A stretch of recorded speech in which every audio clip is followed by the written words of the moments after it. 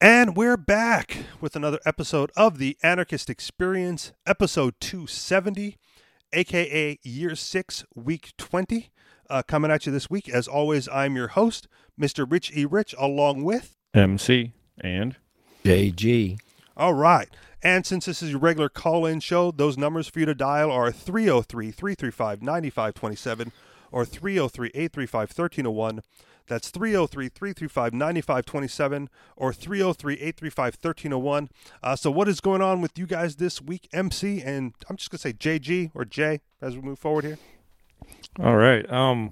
Well, it's been an exciting week, and I'll say. for me particularly exciting because one of my leftist friends in Washington D.C. said made a very simple post on his Facebook that said, "Defund the police, all of them, and I thought, okay, wow, we finally got him to join anarchists or the libertarian philosophy that maybe cops shouldn't be the only ones with guns. So I'm gonna stop right there. Is that surprising coming from the left though? Because the left is usually associated with with liberalism. Well, because and who's gonna take everybody's guns away? Well, obviously the police, right? Right? But when it comes down to like the people who like to respect law and order and respect authority, it seems to be more of a conservative position typically, right? Like I don't see a lot of thin and blue lines on leftist cars. Am I wrong in that? Is it, I don't know. Because they like the cops, so I don't see. I mean, normally they like the cops. They like the cops enforcing their rule on everybody. That's the important thing. Both sides like the cops enforcing their rules on each other, right? Like a week or so ago, before the riots, it was the conservative right, the alt-right, whatever, the Second Amendment folks saying like, let us out of our homes and we're going to protest this lockdown. And the left was calling for, why are they allowed to be out of the house and like keep them inside? And now there's, left protests in the streets. And it's the exact opposite, right? It's the left going like, with bad cops, need to pay and defund the police. And the right going like, why are you guys allowed out? You should be, go military and go crack down and get these monsters back inside their houses for curfews and whatnot. Right. So anyway, I was just really happy to see a leftist saying we don't need cops. Okay. Well, I'm sure that's a temporary position. I'm sure it is too. Okay. They're short-sighted and not what do you call it, philosophically or. That's a good one. They're not philosophically consistent. They're not principally consistent. They have no principles. So it's just whatever the flavor of the week. My favorite meme this week was, this week, last week it was, only cops should have guns, and now, actually, I can't remember it. Shoot. Anyway, moving on. All right. Well, speaking of the police, this is something that has to be said here, and I want to do it early enough in the show where if you want to reference it later, it's here for you. So as you guys know, I also co-host Free Talk Live once a week. And I finally found the line of acceptable opinion on that show. And the only way to find the line is to cross it. And I did so. So I am on a current 1-week suspension from Free Talk Live. And I'm getting basically like the amount of days that I'm allowed on air cut in half. Because one of the other co-hosts shared my opinion ever so slightly, and so we're not allowed to be on the air together. So I'm losing half my days to alternate with her. But since that's no longer the forum for this opinion, and I don't think it got like a fair shake on air for obvious reasons, the Anarchist Experience is now the forum that I have to express it. So just a brief recap on what happened on Free Talk Live last week, Sunday. What was the date on that? May 31st. If you're following that, so if you want to hear what I said then, check out those archives, and then I'll do my best to elaborate on that point here now. So the basic setup was like the riots were just getting underway, and I was following the riots, and I was looking at the riot pictures, and the first one of the thoughts that came to mind was, man, you know, like when you were in, you know, high school or in history class or whatever, and they had like, you know, the battles from like the Revolutionary War or the Civil War, whatever war happened to be going on, and you know, like the soldiers would just line up in straight lines across from each other and shoot, and then the first line would fall, and like the second line would move into place, and then they would line, and then they would shoot, and then like the next, and they were just, it was stupid. At least that's what we thought. We look back on that and go, hey, what a terrible way to fight a battle. You just line up across from each other and shoot. So I'm looking at these riot, you know, pictures and videos, and what do I see? I see the cops line up in a straight line, just standing there, not even prepared to shoot because they got like riot batons. They're trying to look intimidating, but they're obviously not prepared for a gun battle. And my initial thought was, now's the time to shoot them, right? And so I said that on air, and then I said, you know, aim below the chest because that's where the armor plating is.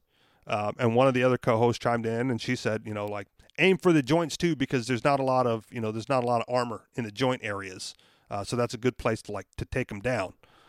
And I thought everything was cool. There was like a little bit of a, you know, oh my gosh, kind of a moment. Then we went to break. We came back from break, and a caller called in and said, like, are you really advocating shooting cops? And I said, absolutely.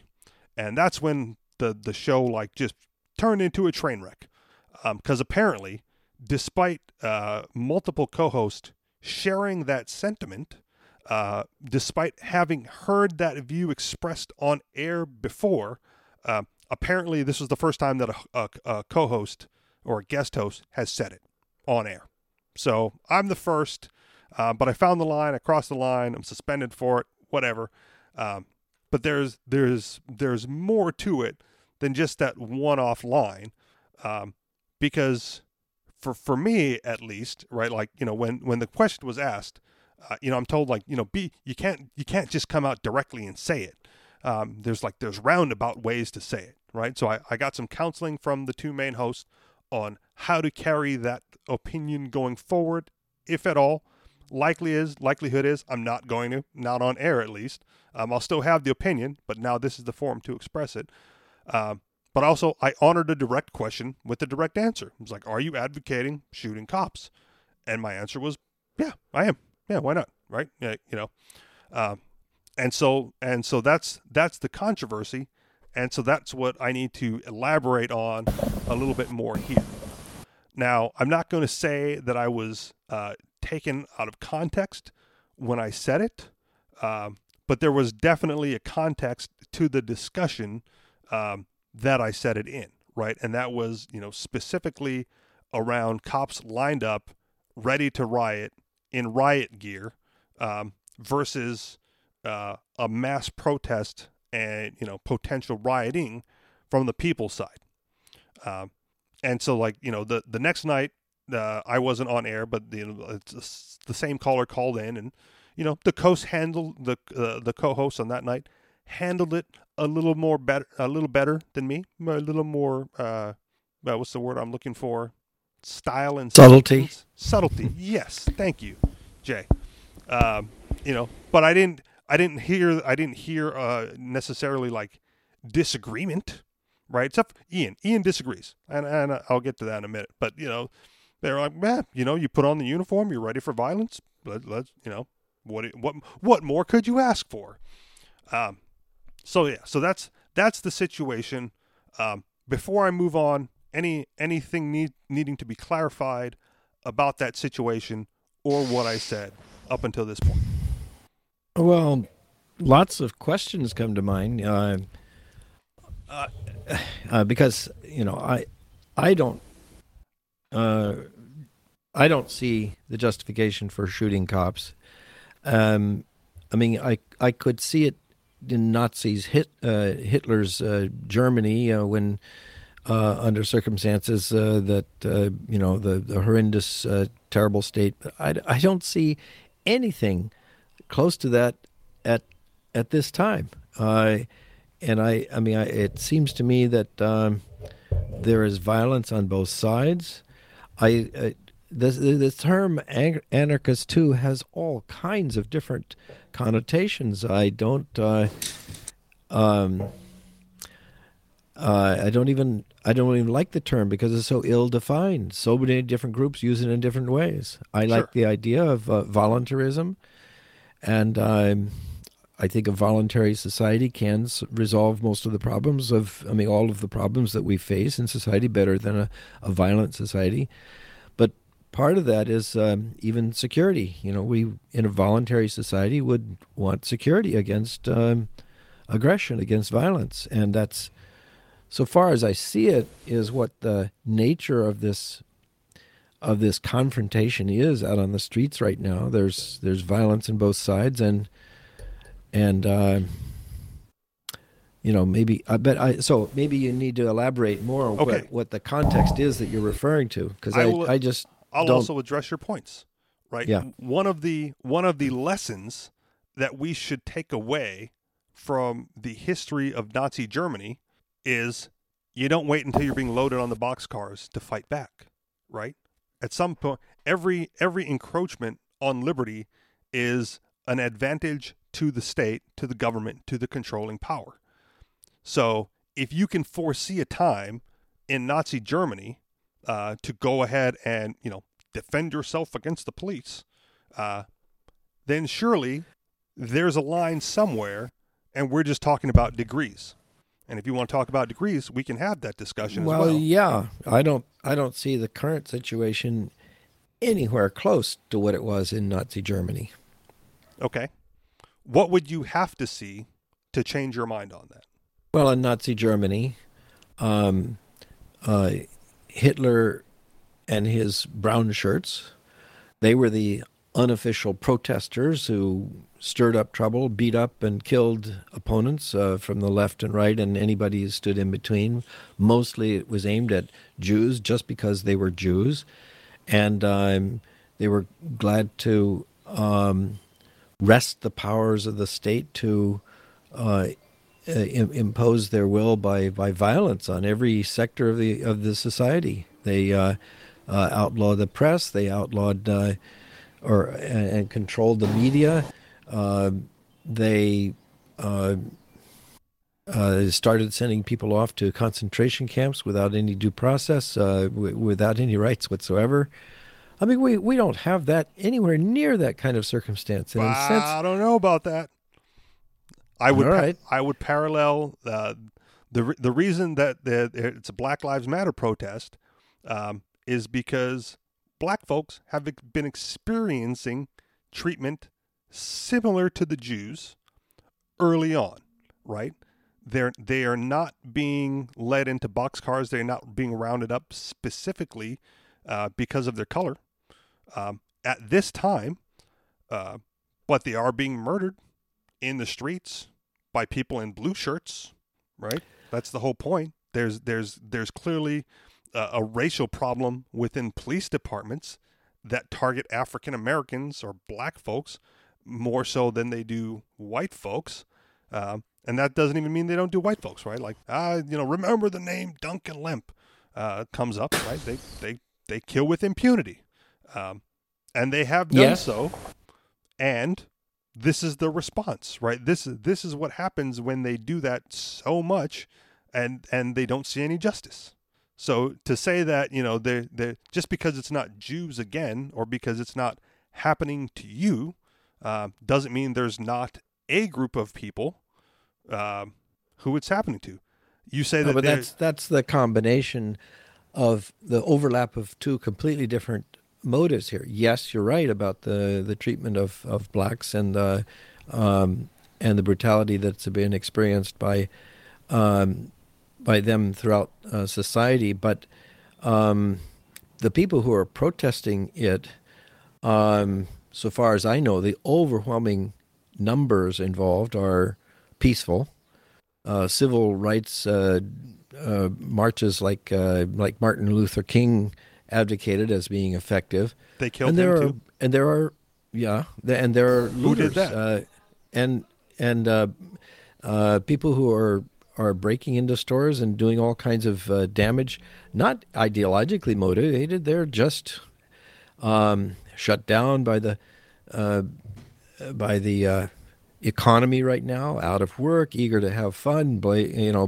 I'd say that this element of it, a much smaller element of the whole thing, is violent, but it's not the whole picture of protest. It's not. In fact, I would say that most of that violent protest isn't related to the Black Lives Matter concern.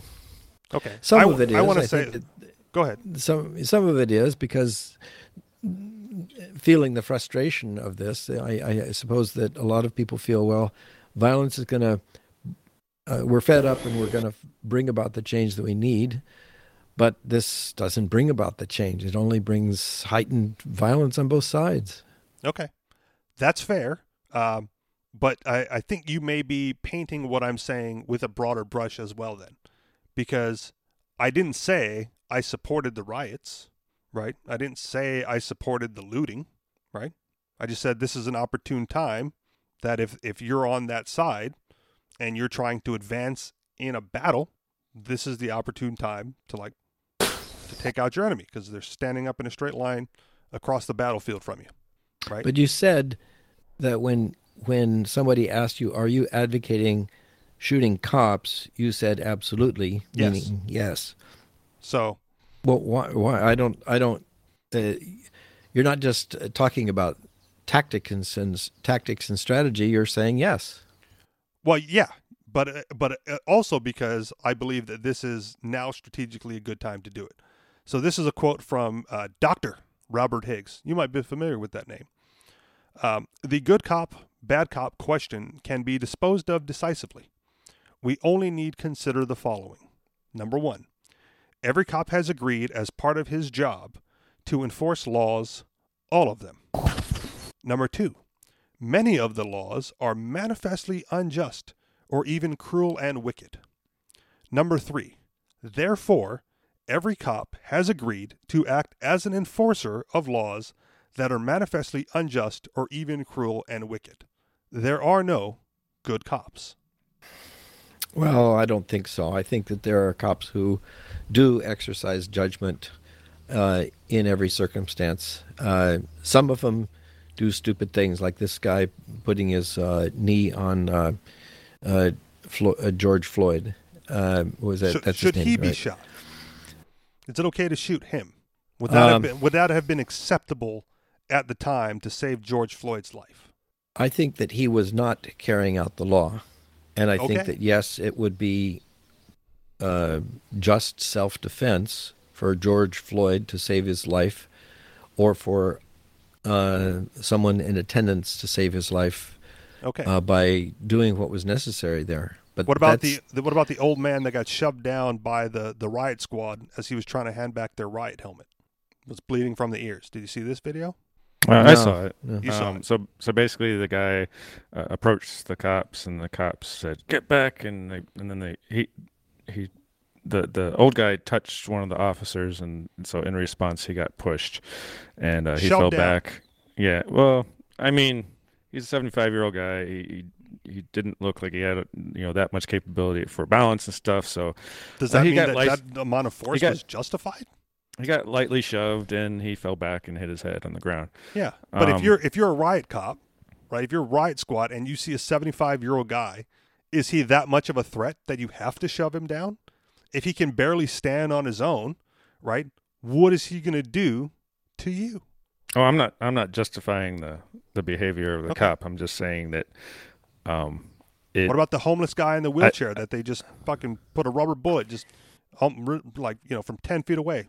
He's just rolling across the street, just pop right in the face with a rubber bullet. Yeah. It's terrible behavior on the JG, cops' just self-defense justified in these cases? But there's also another aspect. Is it? Well, I don't know. I think a lot of the riots are silly. It's like they are getting into these situations because they want to get shot by bullets so that they can get more attention. So they're choosing to get shot. If you want to go out there and riot, you know that the cops are going to shoot you. So on you. I mean, in a way, yeah. I mean, there's plenty of places that you can go where there aren't lines of cops. Okay. So why go there? I mean, it's like, to me, it's like really obvious, like what the intention is, and that is to basically get in a fight, and that's normal human behavior. You get mad, you want to get in a fight, and Okay. That doesn't necessarily mean you want it to be with 9mm bullets. Well, they don't even show up with proper weapons. That's the other thing, right? Oh, you have, yeah. You have protesters showing up in T-shirt and jeans. Right, and you have riot cops with riot pads, shields, and batons. Right, which means if you approach that line and you're not prepared to fight, you're going to get bonked. Right, just right in the head. Well, exactly. And you're going exactly. And so is it just? So that's why I don't. It is. I don't really like the tactics of protests and riots. But I think it can be successful sometimes, and it might be successful this time. They might get some law changed. One thing I noticed, there was another murder that happened in the same way as George Floyd, but it was a white guy in 2016. Yeah, no rights. It was very similar because the guy was just being held, and there's 3 cops on his back, and they were laughing the whole time and basically not letting the guy move at all. And I think they even injected some sedative into him. Okay. And then they were laughing the whole time. And then when he stopped moving, they put him in an ambulance, and the EMT was like, "He's dead." And they were joking. They were joking about, well, sons of bitches. Yep. The one cop said, "I hope we didn't kill him," and then the other cop says, "Who's we? I didn't do that." Mm-hmm. He was there, right? He's an accessory, sure, at least, right? That one cop who just stood around with his fucking hands in his pockets in the George Floyd thing, he got charged. So, but what I noticed was it happened in basically the same way. You got 3 heavy guys sitting on somebody for an extended amount of time. It's something about their training, and I don't know if it's just in the left leaning states that this is happening, but it seems like well, I know this is true. They get trained a certain way, and that's what they do, and they don't use their brain. If someone's saying, "Hey, I'm having a hard time breathing," that what they think is, and they've been trained to respond in this way. Well, if you're talking, then you're still breathing, and so the solution shouldn't be sit on them until they can't breathe and can't talk. That's ridiculous, right? Look, I've got firsthand experience with this. Right. So I got arrested, dragged from my car. I did the whole I will not assist, but I will not resist shtick. So I went limp. They dragged me everywhere. They cuffed me, they dragged me, they carried me, from my car, dragged me, loaded me up into the police car, had to hold me up to strap me in, drive me to the police station, dragged me in, carried me, multiple cops carrying me into, whatever processing area they got to. And as, I'm not moving, I'm not resisting, I'm just limp, right? As there are... It's a tactic, man. It's effective. Yeah, I know. I wish I was there to watch it. So, as I'm laying there and they're doing whatever they need to do to get me shackled or unshackled, I don't remember specifically at this point, right? Some asshole cop just walks up and put his knee on my head, right? Just fucking knee on my head, into the cement. And because I am who I am, I said, "Oh, the old knee on the head trick. What, they teach you that at the academy?" As I'm laying there on the ground. And then another cop, we'll call him the good cop, quote unquote, in this situation, kind of pushes off and says, "No, you don't need to do that." Right. So luckily for me, there was, a better than normal cop, still kidnapped me, right. Still had me in shackles, still arrested me. All the charges were dropped, by the way. So this was obviously excessive. But I had the knee on the head. They fucking did it to me. So I've experienced, it's a tactic. It's what they do. And whether or not it's enough to kill you or not probably depends on the situation and the circumstance, but they do it. So you can't tell me that, it's just a few bad apples that do this. like you said, MC, it's training. To your point, JG, here's where this gets into like the tactical aspect, because you brought up something interesting, right? In the George Floyd case, you said that it would have been okay for George Floyd in self-defense to defend himself against the cop with the knee on the head, or for a bystander to do something in that situation, right? Am I clear on that? Because I don't want to misquote.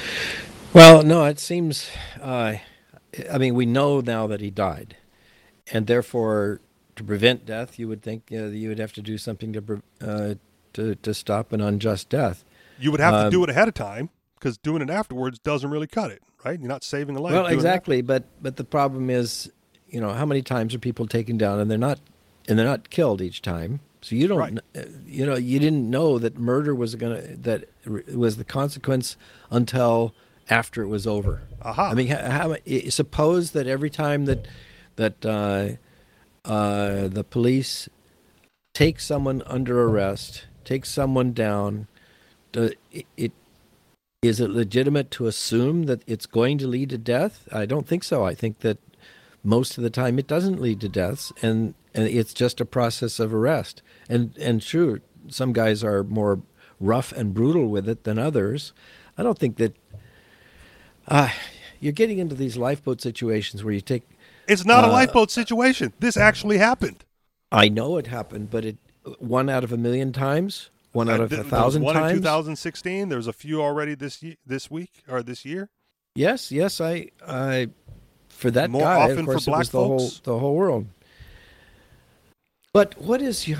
okay, get to what... so you would say that every time that you just shoot cops... Well, here's where I'm saying tactically. If you're saying that it's legitimate use of self-defense to defend the life of George Floyd against those cops in that moment, you will never be able to do that, right? That will never be tactically viable, because in the moment, the individual is always outnumbered, right? When they go to arrest George Floyd, he'll never be able to defend himself against a bad cop, because it will always be 4-on-1. So you will never have that opportunity. Cops will always outnumber you. In the case, let's take this back a minute to the case in Virginia, where there was the Second Amendment rally and the people with guns saying like, "You will never come and take our guns," right? In Virginia, some months ago, they will come for your guns, but they're not going to do it while you're out there protesting, right? They're going to come knock on your door while you're having dinner with your family and say, with 7 SWAT officers outside the door, they're going to say, "All right, can you just give us the guns? Because you're going to lose a shootout." So then you just turn over your guns, because unless you want to die, right? You just do it. So the self-defense rationale is never going to come to fruition, because you are always going to be outnumbered. They always have the manpower advantage in that situation. This riot situation, they don't. It's one of the few times where the people have the man advantage against the oppressive state government. And when you not only do you have that man advantage, everyone's required to wear masks.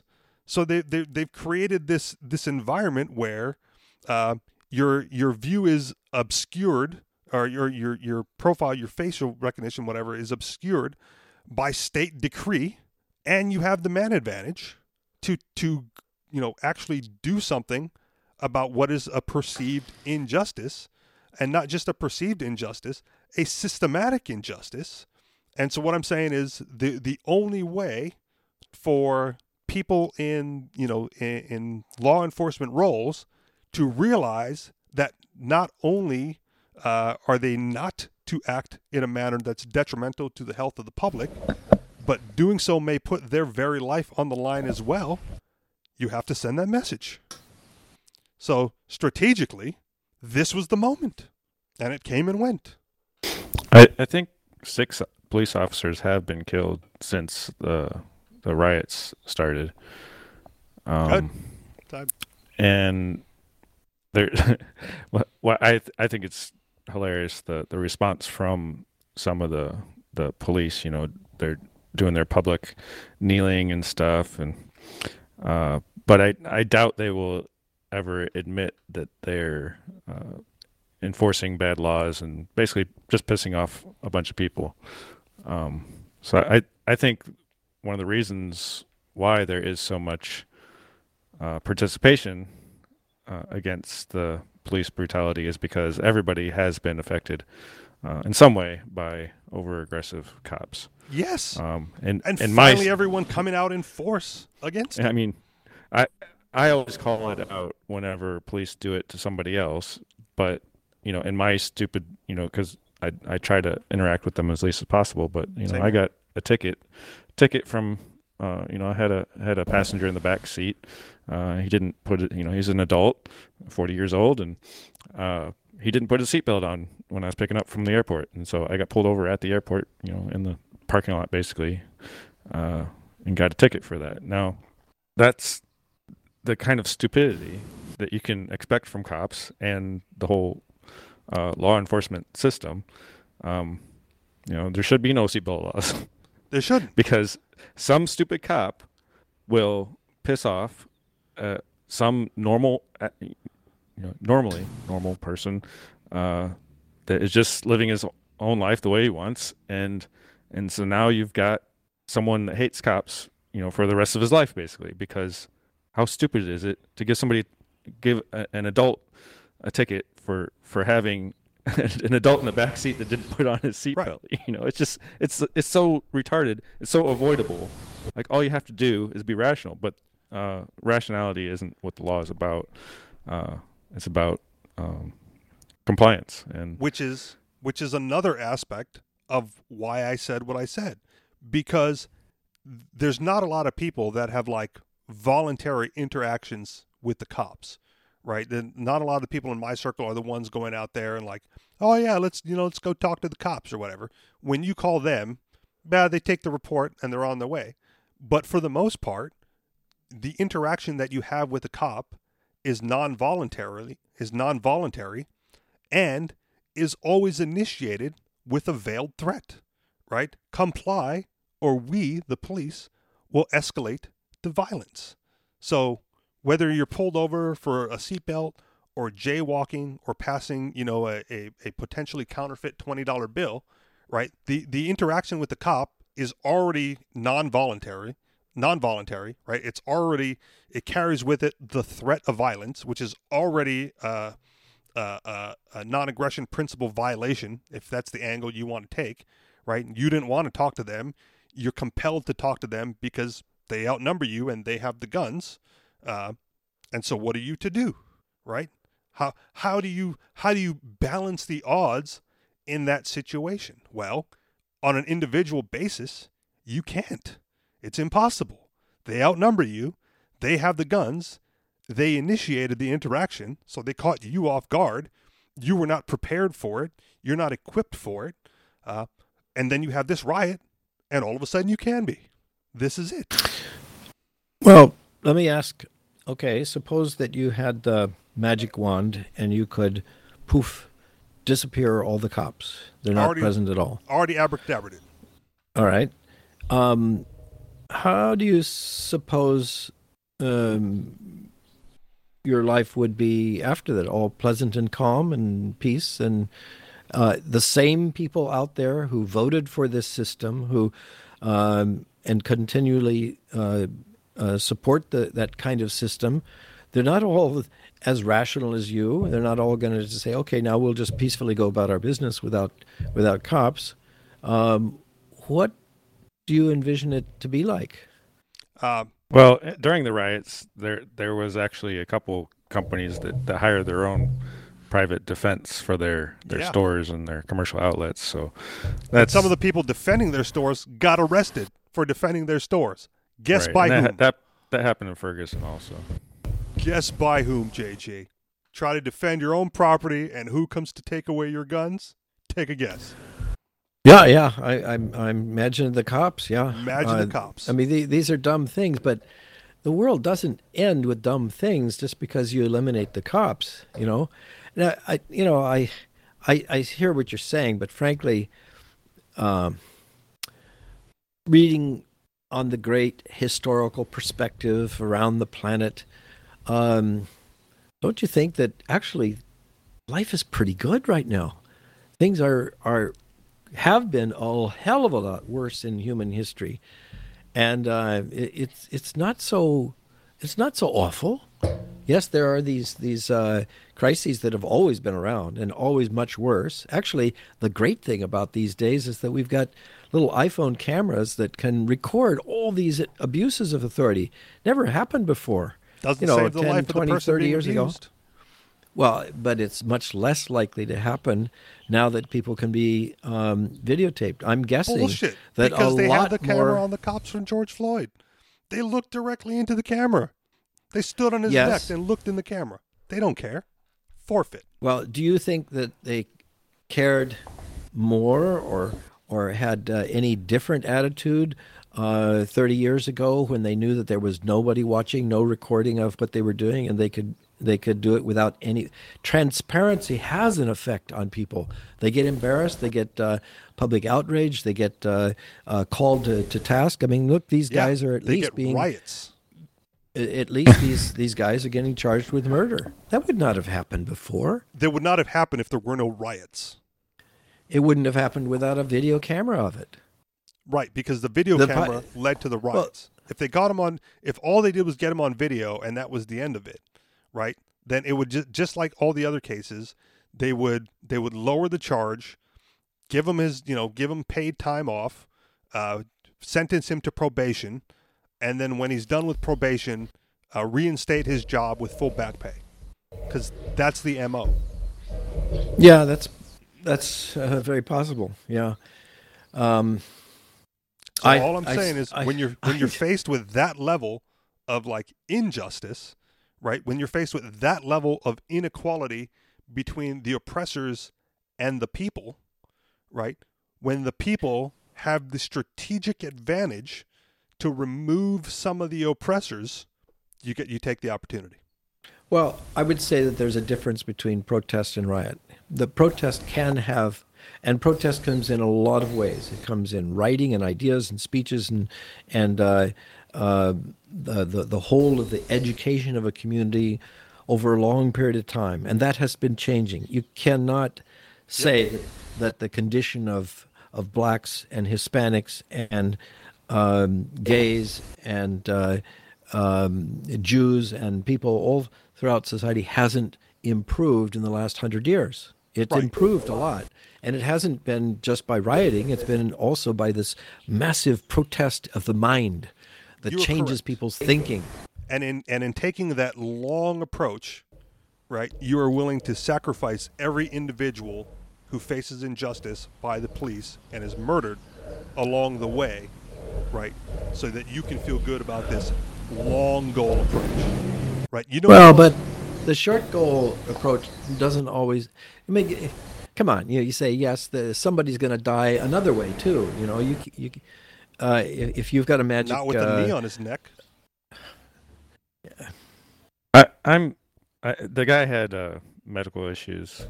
COVID-19. They're going to chalk it up as a COVID-19 death because he had it. That came out too. I don't know if Floyd had COVID-19. There's respiratory problems. Somebody said he was on fentanyl and what's the Adderall one? I forget. So a knee on the neck just exacerbated his medical condition. So if you have a medical condition, just don't let cops put your knee on your neck. Right. So one of the things that he said was, I think even before he was laid down or knocked down, or I don't even know how he got on the ground, was that he was having difficulties breathing. But he also said, I'm not getting in the car. And one of the reasons why he might not want to get in the car is because he felt like he was dying or having a heart attack or having problems breathing or whatever. And I would react the same way too. If I was having a medical issue, I wouldn't want to get in the back of a car where, you could die without anybody even knowing. So these public servants, rather than call the ambulance and get medical personnel, took him to the ground and choked and killed him. Yeah, and I think mainly because it was their training. Okay. put them on the ground, sit them on until they stop moving it at all, because that would be seen as resisting somehow. Of course. Yeah, I think it's ridiculous. And my dad, who's a former cop, also said the same thing. That it's not necessary to do that. You just you get them under control, and then you get them up and see if they're all right, and then put them in the car. Maybe Obviously, bump he his wasn't head all right along the way into the car. and- yeah. Watch the door. Right? Well, now, MC, that's a good thing you raised. You mentioned about your dad, and could you say, was he a good cop or a bad cop? What did he think about his role? Did he view himself as just a brute who wanted to go around and beat up people and kill them? Or was he playing an entirely different role in society? I wish he was here to speak for himself. I mean, he's still alive, but I wish he was on the call. But I would say he's a good person in a bad role. If he got the assignment, would he put on the riot gear? Would he have the baton ready to stand in force?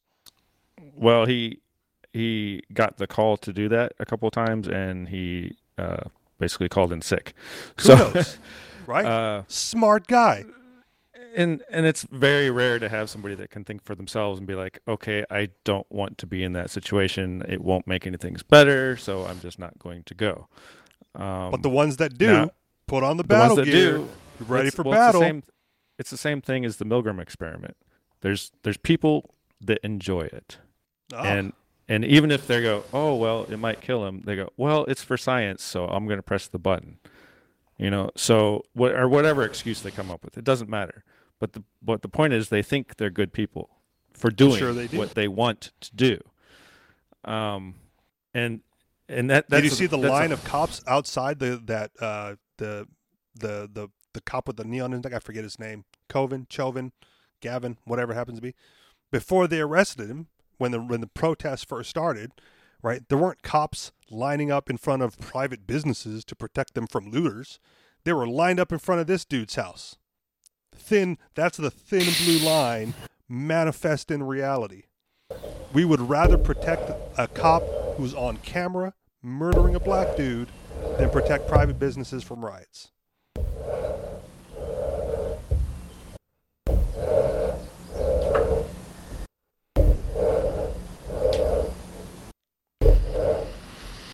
I think I got quiet there. Well, again, I think I've made my case. If you have more to add, I'll be happy to elaborate further. But strategically, I'll reiterate then, strategically, this was the time. It was one of the few times in history where the people had the numbers advantage against government. And when it first started, you keep making the case that the people that are rioting aren't even making. Like they don't see it as a way to defeat the government or to defeat the police or to end police. What they're trying to do is make a whole bunch of noise, and that's what they've succeeded at doing. Yeah, but they burned down a police station. They set cop cars on fire.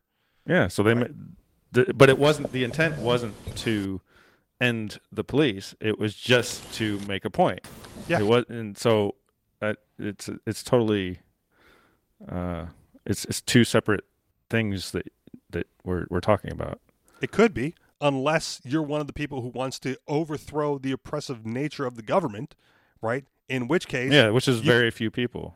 But those people could have acted with the crowd as cover. That's the other strategic thing. You have all these other protests coming together, right? You have all this angst, anger, and animosity coming together. It's the perfect cover. You want bad optics? You fire from the crowd, and the cops fire back into a crowd of innocents?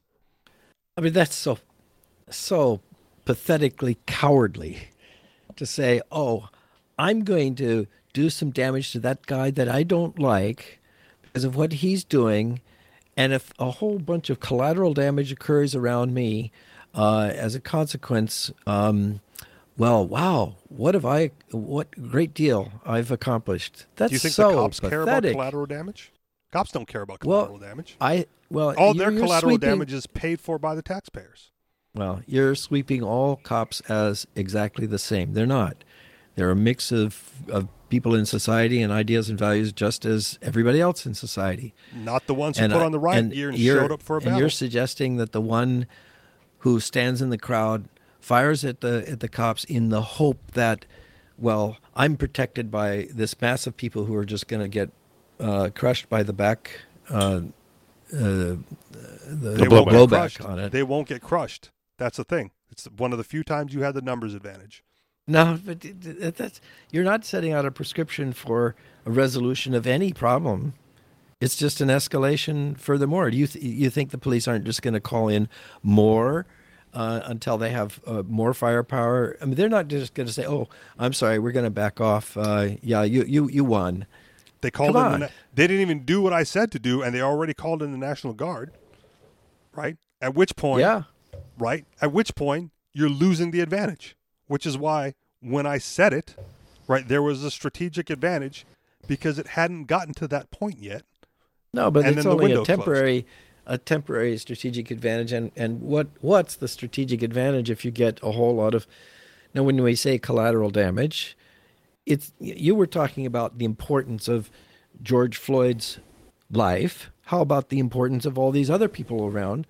They're out there sincerely raising the concern about the treatment of blacks and so on, and then they get shot because you want to make another point about how the cops are oppressive in every other way. Come on, that's just as inconsiderate and violent against innocent bystanders as this case against George Floyd. Floyd George. Only What is George it? Floyd. George Only Floyd. if the cops Yeah. shot back, right? And the violence, here's the other thing. I didn't say this up front, but I will say it now, and I've said it before, right? Violence is always the answer. What peaceful societies do is they try to resolve conflicts before it gets to the violent stage. But it is always with the idea that violence could resolve this later on. If we don't resolve it peacefully and amicably, it gets to violence. Now, what I've said on here in the past, and I don't know if you've heard me say this before as well, JG, is the Mexican drug cartels have it right? A new cop comes into town, there's a new chief of police, and they kill him, right? And then they appoint a new chief of police, and they kill him, right? And then pretty soon, no one wants to be the chief of police. So if you say well, what effect could this have?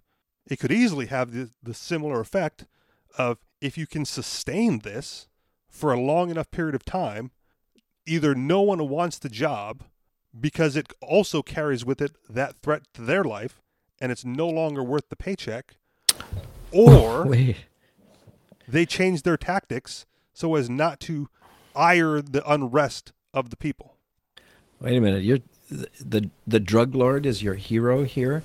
The drug lord and a gang that I mean is true. The drug war exists because of the police state and their drug war in the first place. But every drug war is going to find some other cause. If it's not drugs, it's going to find anything else as a way. They're the mafia who will kill with impunity. That's not exactly the heroes of your story, are they?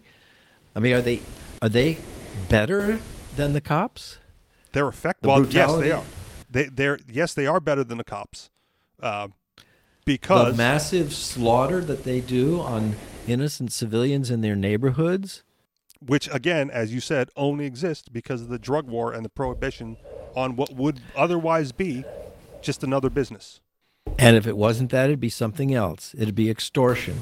It'd be, remember, every mafia figure knows, okay, if we're not dealing with the illegal things, let's just extort money from. Let's kidnap some people. It doesn't depend on the cops police. outlawing drugs. It's what? That's the police now.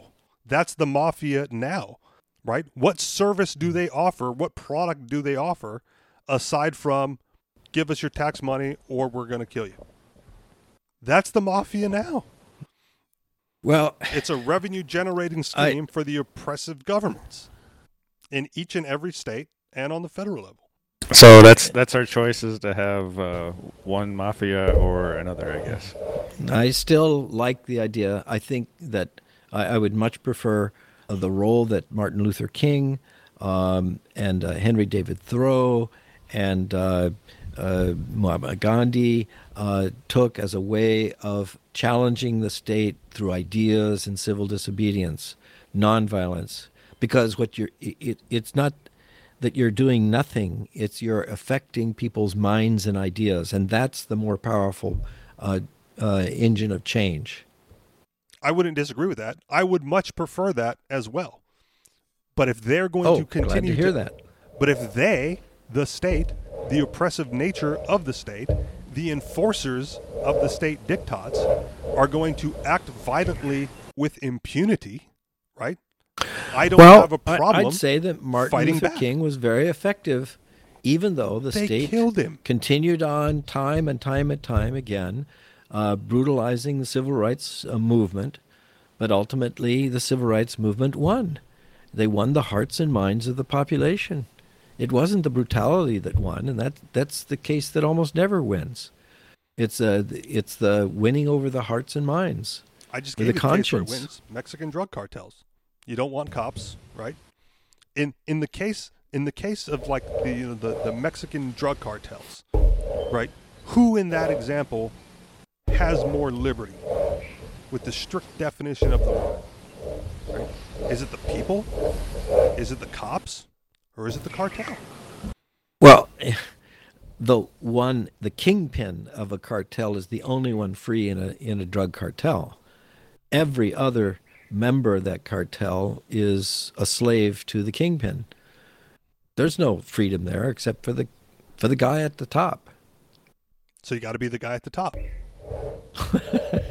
Well, good luck at that. I mean, good luck at that. I'm telling you, Rich, we should be politicians. It's man, if we could be the guy at the top. If I didn't have a strict moral code, right? That's the thing. Okay, I will say this in as it relates to anarchy, because this is the anarchist experience, right?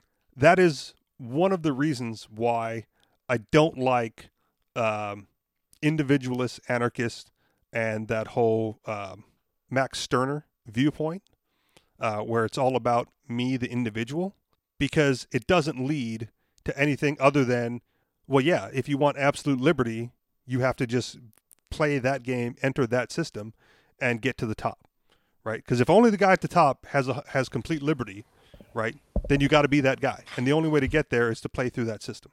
So I would say that Solzhenitsyn in the first circle made the strong point that even the man at the top, Stalin, was not free. He considered himself terribly paranoid that everybody was out to kill him, and so he imprisoned himself. You might say in this world of security, because in this bunker of life, because he was convinced that his manner of control made him vulnerable to everybody. You think? Yeah. So there. I mean, we think that the person at the top has the greatest freedom, but no, even they don't. So who does? Me. Yeah. Maybe I don't know this Max Stirner but the individualist that you're referring to, but it seems like MC is probably the freest guy, because he's the least likely to be paranoid about any kinds of fears. He just eludes them. He just outpaces I'm them. paranoid, but I just what do you call it? Live with it. Like it's. It also doesn't hurt. I know. It also doesn't hurt that when you do get stopped by the cops, right? You happen to be white. Maybe not so much in Hawaii, because it's kind of a reversal thing there. But in general, right, you would have more concern if you were a person of color, that your passenger might not be wearing their seatbelt, because what could that lead to? It's not a voluntary interaction with the police. you're certainly well within your natural right to defend yourself against aggression in the moment. Like, Sure. it's just strategically not a good place to do it because you will be outnumbered. All right, Ken, quit messing with the table. Sorry about that. Oh, it makes noises. Yeah, in the mic, yeah. You were saying? No, I said it. Yeah, one thing that kind of puzzles me is about people. If people do feel terribly oppressed in a place where they happen to live, I'm wondering how often do they look around for another place that is, more suitable? I mean, I think people do move a lot. Yeah. And the planet has always been filled with movement from places of high tyranny to places of lower tyranny. And that's one reason why it's very, very good to be open to people moving in or moving out. I would agree. Because, in fact, yeah. A lot of Ilya times it comes Soman down has to this.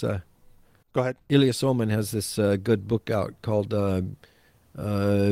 "Voting with Your Feet" or something like that, where basically people are constantly adjusting to and shaping and reshaping society by the enormous amount of movement around the planet throughout history that's existed.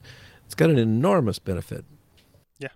A lot of times it comes down to just the poverty trap, right?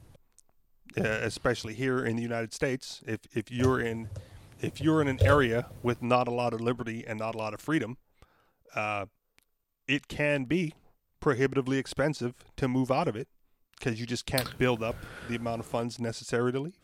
Well, it doesn't take much funds, but it takes courage, I think, to move, to leave behind everything that's familiar, to go to something that's unfamiliar and potentially hostile. Yeah, that's the struggle, but that's why the best people, the most diligent people are the ones that pick up and move. And the ones who are the most afraid, the most stuck in their ways, and the most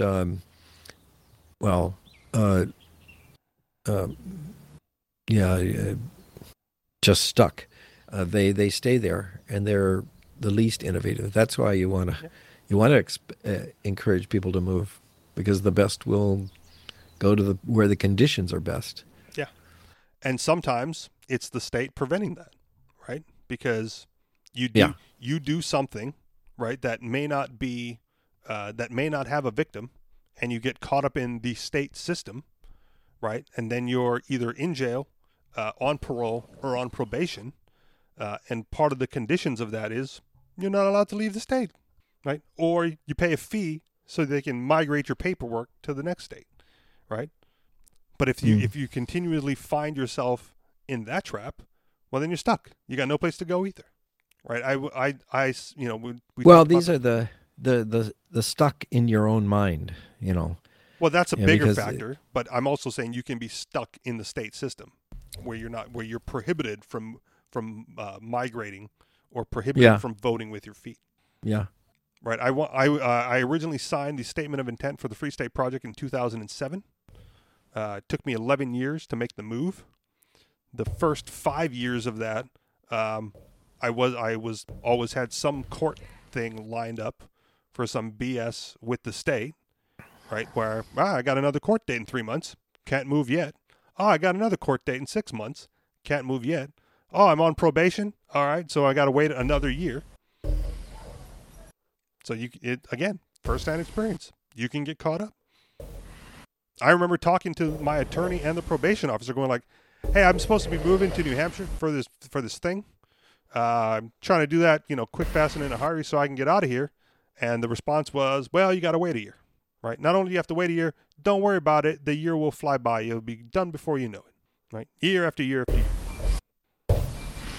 Who enforces that, by the way? The answer is the cops. All right. Final thoughts? Well, that was stressful.